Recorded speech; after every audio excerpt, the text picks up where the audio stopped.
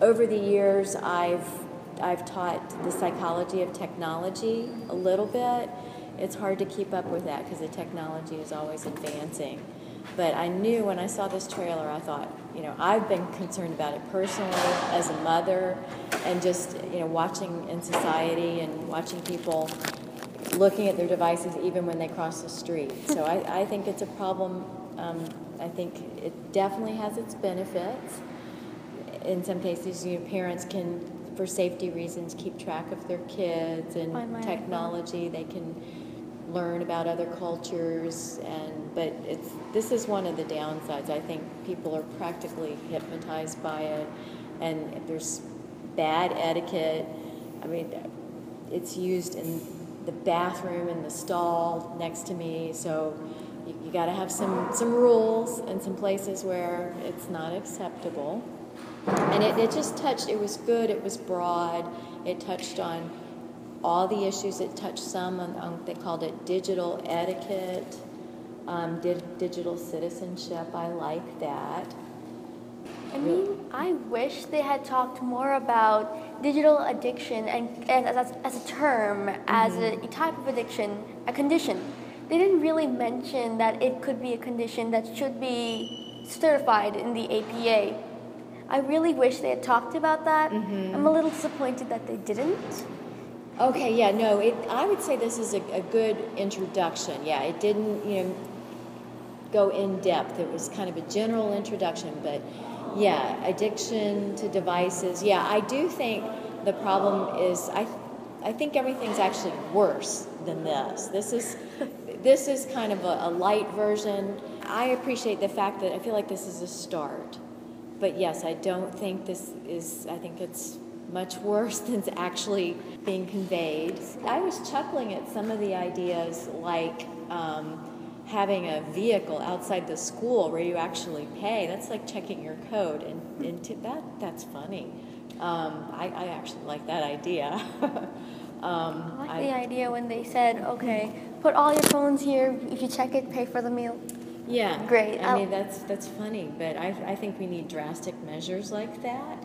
So what kind of things do you believe the parents were doing that were working, and what do you think was not? I definitely like the alternative activities that you could see them doing, like the grandmother that was concerned and got a pet.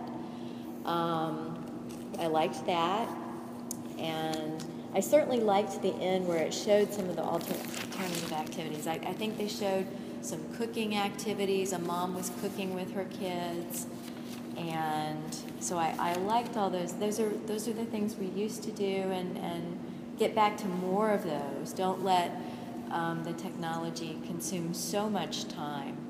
And was this the principal? Do you know? I was assuming this was probably the school's principal. You have his card? Yes. I with the principal.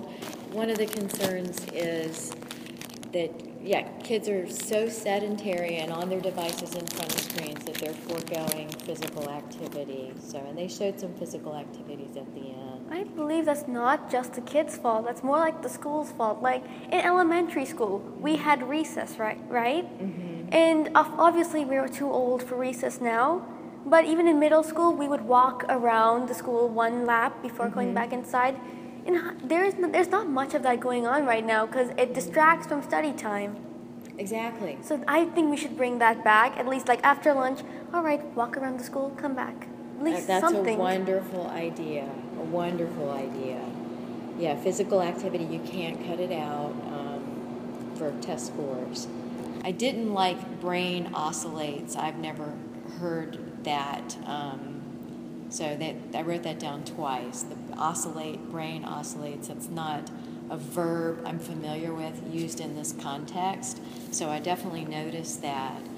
I do commend those. I liked the parents that were responsible, that were concerned. I liked the mothers that they showed, because the mother's the doctor. So I like the representatives that they have chosen to be in this film.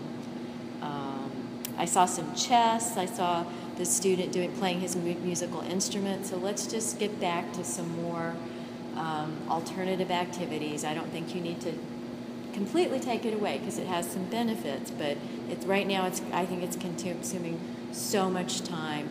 It's a device that's hypnotic and causing lots of problems in our society. People are looking at it constantly and not interacting socially, face to face. It's a problem that has to be addressed, and I'm glad I got to see this, and it should be shown at more places, I think, because I feel like this is a start of addressing like the war on drugs. This should be the war on digital addiction. Yes, and all right, I'm also going to tell you as a religious person, from a religious perspective, there's a line in the Bible which says, "Cleave not to the idol in your hand." Cleave not to the idol in your hand. So maybe an audience for this is also religious communities and church schools. But are these replacement idols?